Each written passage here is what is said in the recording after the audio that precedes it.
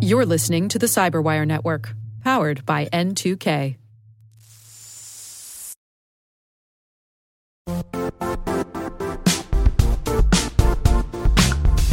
The IT world used to be simpler. You only had to secure and manage environments that you controlled. Then came new technologies and new ways to work. Now, employees, apps, and networks are everywhere. This means poor visibility, security gaps, and added risk. That's why Cloudflare created the first-ever connectivity cloud. Visit cloudflare.com to protect your business everywhere you do business.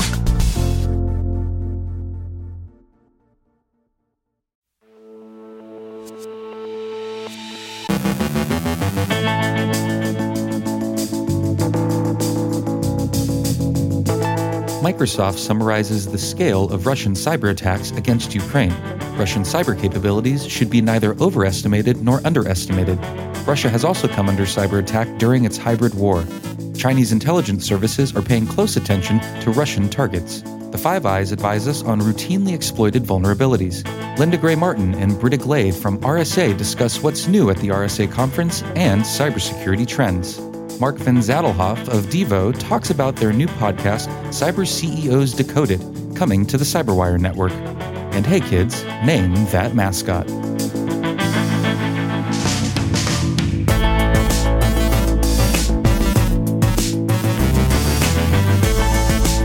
From the Cyberwire studios at Data Tribe, I'm Trey Hester with your Cyberwire summary for Thursday, April 28th, 2022.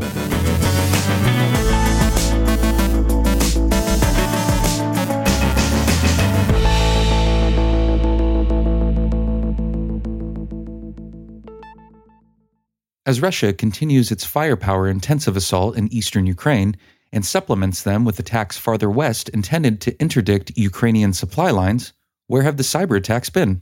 It turns out they've been made, but they haven't taken the expected form. So Russian cyber attacks have failed to develop into either widespread pests, like 2017's NotPetya, or locally disruptive attacks against critical infrastructure, like Russia's cyber attacks against portions of the Ukrainian power grid in 2015 and 2016. Both were expected, neither has materialized. This doesn't mean, however, that Russian cyber operations have been idle in the hybrid war against Ukraine. Yesterday, Microsoft released a detailed report on Russian cyber attacks against Ukraine. The accompanying blog post summarizes, quote, "Starting just before the invasion, we have seen at least 6 separate Russia-aligned nation-state actors launch more than 237 operations against Ukraine, including destructive attacks that are ongoing and threaten civilian welfare.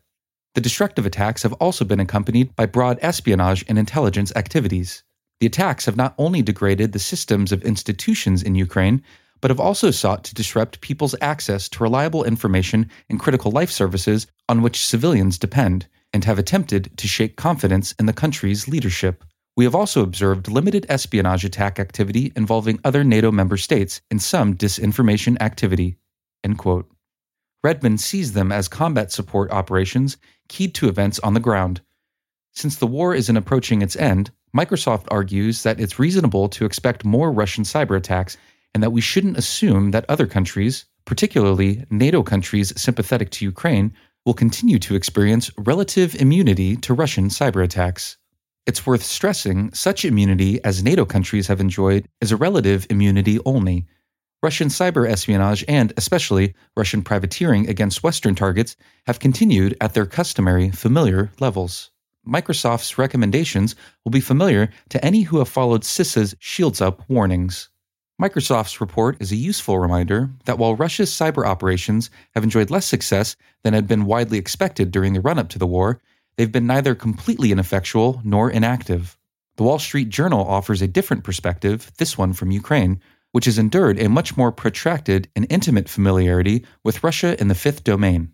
Viktor Zora, deputy chief of Ukraine's State Service of Special Communication and Information Protection, said, quote, "Russian cyber offensive operations likely reached their full potential, and we do believe the international community will be able to keep them at bay. They did not offer anything special during these 2 months." End quote.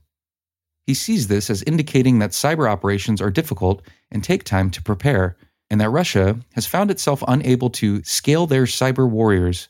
Zora acknowledged Russian capabilities and said that Moscow's cyber operations had paid particular attention to Ukraine's energy and telecommunication infrastructure.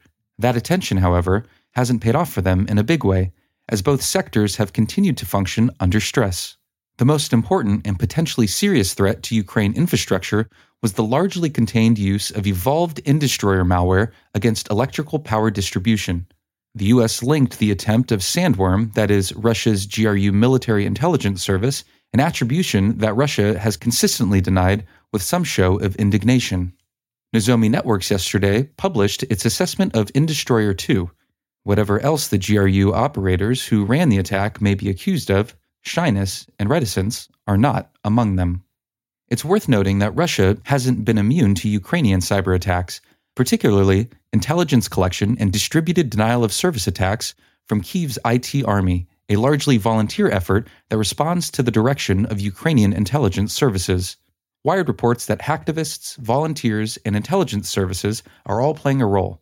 Quote, hacktivists, Ukrainian forces, and outsiders from all around the world who are taking part in the IT army have targeted Russia and its business. DDoS attacks make up for the bulk of the action, but researchers have spotted ransomware that's designed to target Russia and have been hunting for bugs in Russian systems, which could lead to more sophisticated attacks. End quote. This kind of hostility is, for Russia, unfamiliar territory. Quote, the attacks against Russia stand in sharp contrast to recent history. Many cybercriminals and ransomware gangs have links to Russia and don't target the nation. Now, it's being opened up. Russia is typically considered one of those countries where cyber attacks come from and not go to, Digital Shadow's Stefano de Blasi told Wired. Ukrainian countermeasures shouldn't be underestimated either. At today's Global Cyber Innovation Summit in Baltimore, we're hearing that our Ukrainian colleagues, as Kyiv's cyber operators are being called, have been not only effective, but absolutely heroic in defense of their country's networks. Researchers at SecureWorks reported yesterday that the Chinese government threat group SecureWorks calls Bronze President, but which is also known as Mustang Panda, Red Delta, and TA-416, has turned its attention to Russia, hitting Russophone targets with an updated version of its Plug-X malware. This represents a shift in targeting. Mustang Panda had previously specialized in South Asian and especially Southeast Asian targets. The attention to collecting against Russia suggests that Beijing is closely interested in the progress of Russia's war against Ukraine. Five Eyes Intelligence and Security Service have issued a joint cybersecurity advisory that describes 2021's top routinely exploited vulnerabilities. Log4j, Proxy Shell, Proxy Logon, and Zero Logon issues figure prominently in the list. The agencies who contributed to the report include the U.S. Cybersecurity and Infrastructure Security Agency, National Security Agency, the Federal Bureau of Investigation, the Australian Cybersecurity Centre, the Canadian Centre for Cybersecurity, the New Zealand National Cybersecurity Centre, and the UK's National Cybersecurity Centre. Reuters reports that French authorities are investigating what appear to have been coordinated attacks of sabotage that physically severed lines delivering internet and telephone services in that country. Quote, the French Telecoms Federation said attacks of vandalism had impacted telecoms networks in several regions. End quote. And finally, Task and Purpose reports that the U.S. Air Force has a new mascot to help it with marketing and brand awareness for its cybersecurity awareness campaign, and that the service is asking for help from the internet to name it.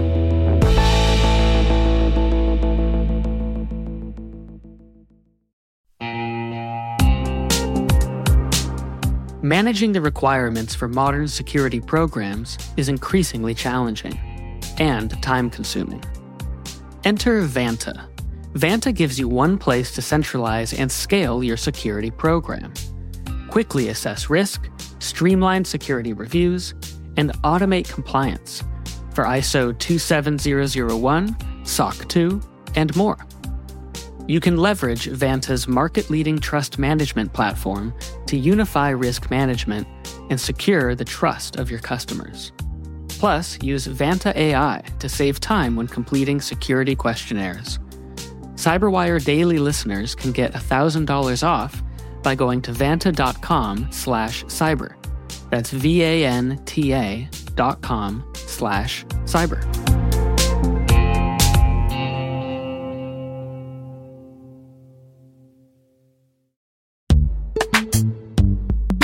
In the dynamic world of enterprise security, identity architects and IT leaders face a major challenge. Growth by repeated acquisitions multiplies the complexity of everything. Multiple IDPs, MFA providers, policy engines that all need to coexist. This can lead to fragmented user identities and policies that create security vulnerabilities and add access friction. Strata Identity solves this.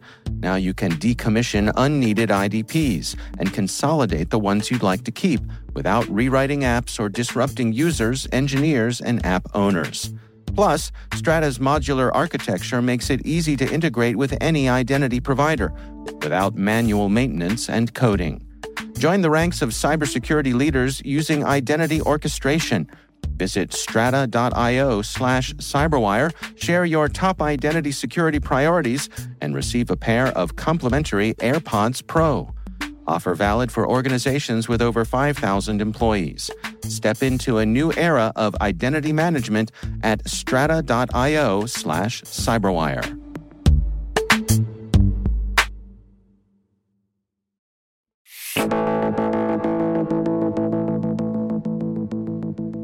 Dave sat down with Linda Gray Martin and Britta Glade from RSA to discuss what's new at the RSA conference and cybersecurity trends.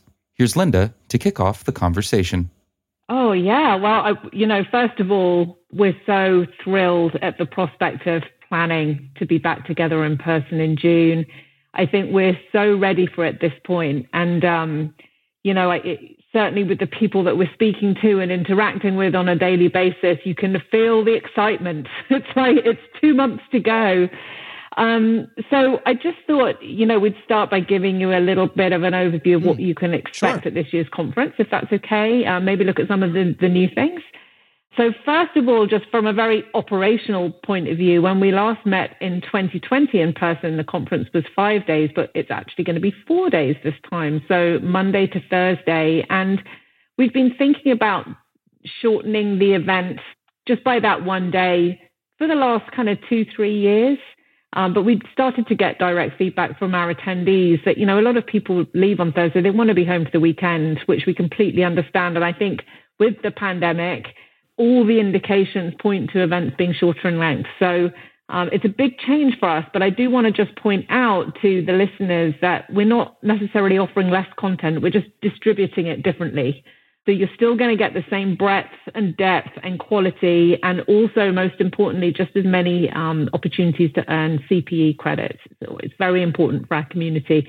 We very consciously, as Linda mentioned, in the shift to 4 days, we looked at how do we distribute time, how do we distribute engagement, the excitement for being back together again. We really have heavily valued the interactive opportunities. A lot of learning labs. They've always been super popular at RSA conference. You'll see those distributed throughout the week, starting bright and early, 8:30 a.m. Monday morning with our track sessions as well as the labs. Birds of a feather are distributed throughout the week. Past years, we had, kind of breakfast and lunch clumps. We know that people value those small group conversations, both for the conversation as well as meeting new people. At the end of the day, being at a conference, being physically, together, eyeball to eyeball, that's the opportunity to shine and growing that network. So you'll see birds of a feather distributed throughout the week as well. So we've really overvalued is the wrong word, but heavily valued the face-to-face networking, talk to people, build relationships, experiences across RSA conference as a whole. I think one thing that I'll add for folks who are getting together is that we've all spent so much time online together over the past couple of years. Don't be shy about introducing yourself to some of those people that you might know from afar or perhaps admire or look up to or just know their name. They're going to be happy to see you. 100%. I think that's a really, really great point. I think, we've learned talking to, some of our closest colleagues that a lot of these people want to help others. They want to mentor people who are new to the industry or who have problems or challenges that they want to talk through. So, I really believe that's a valid point. Yeah. Or you're standing in line, or you're sitting down and the session starts in 5-10 minutes. Look to your right, look to your left, strike up conversations.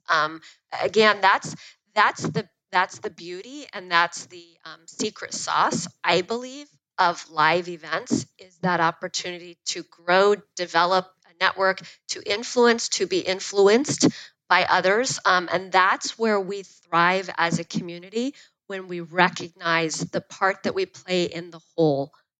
Well, I know on behalf of myself and the group of CyberWire colleagues who are planning on being there, I'm looking forward to seeing both of you and all of our friends who we have not seen in quite a while. So we're only a few weeks away. We'll see you all soon.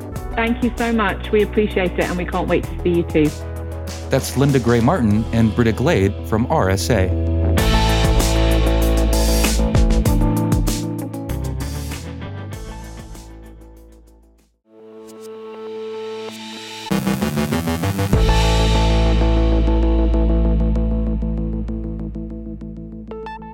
Dave spoke with Mark Van Zadelhoff of Devo about their new podcast, Cyber CEOs Decoded, coming to the CyberWire network.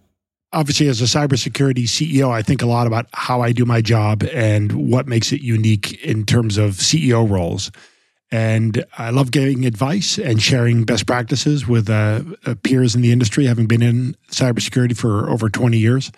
And that spawned the idea of, let's do a podcast where I talk to other CEOs about what it's like to be a CEO and the nuances of that versus other CEO roles. You know, it strikes me that in cybersecurity, I think we hear a lot from the CISOs or even the CSOs, but I think the CEOs tend to sit a little more quietly behind the scenes in a lot of companies. Are there unique stories that you're hoping to gather here from other CEOs in the field?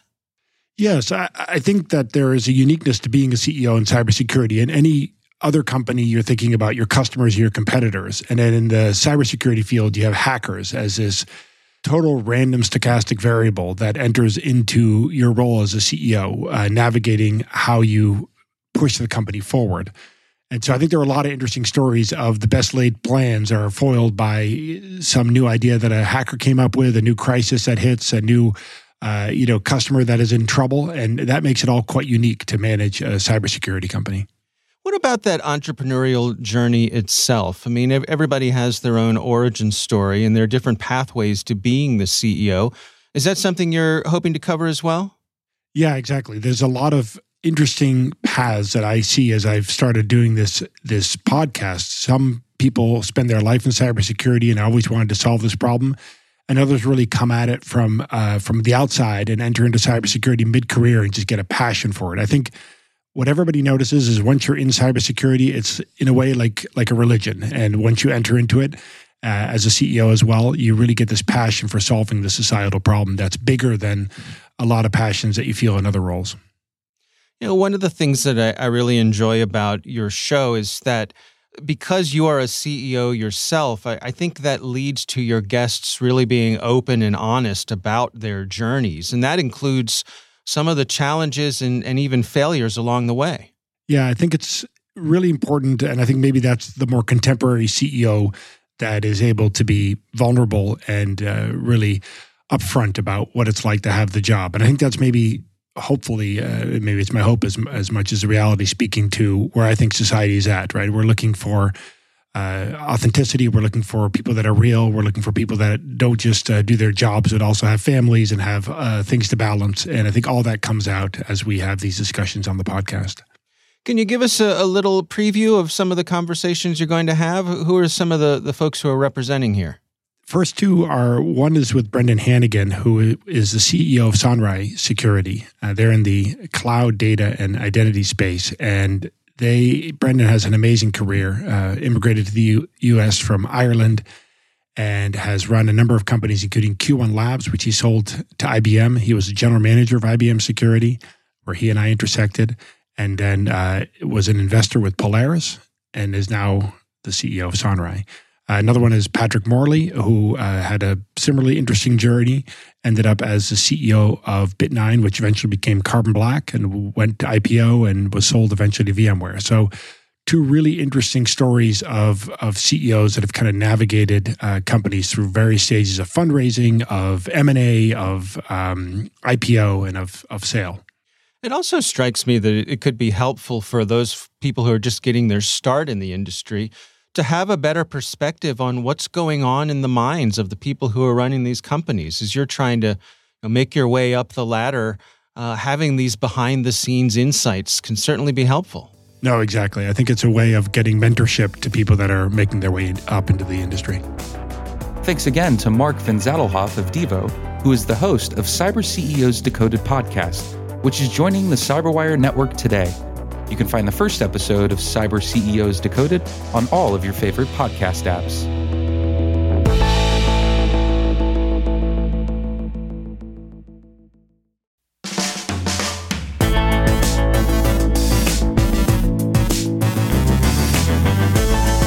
And that's the CyberWire. For links to all of today's stories, check out our daily briefing at thecyberwire.com. The CyberWire podcast is proudly produced in Maryland out of the startup studios of DataTribe, where they're co-building the next generation of cybersecurity teams and technology. Our amazing CyberWire team is Liz Irvin, Elliot Peltzman, Brandon Karpf, Eliana White, Puru Prakash, Justin Sabi, Tim Nodar, Joe Kerrigan, Pearl Terrio, Ben Yellen, Nick Valecki, Gina Johnson, Bennett Moe, Chris Russell, John Petrick, Jennifer Iben, Rick Howard, Peter Kilpie, and I'm Trey Hester, filling in for Dave Bittner. Thanks for listening. We'll see you back here tomorrow.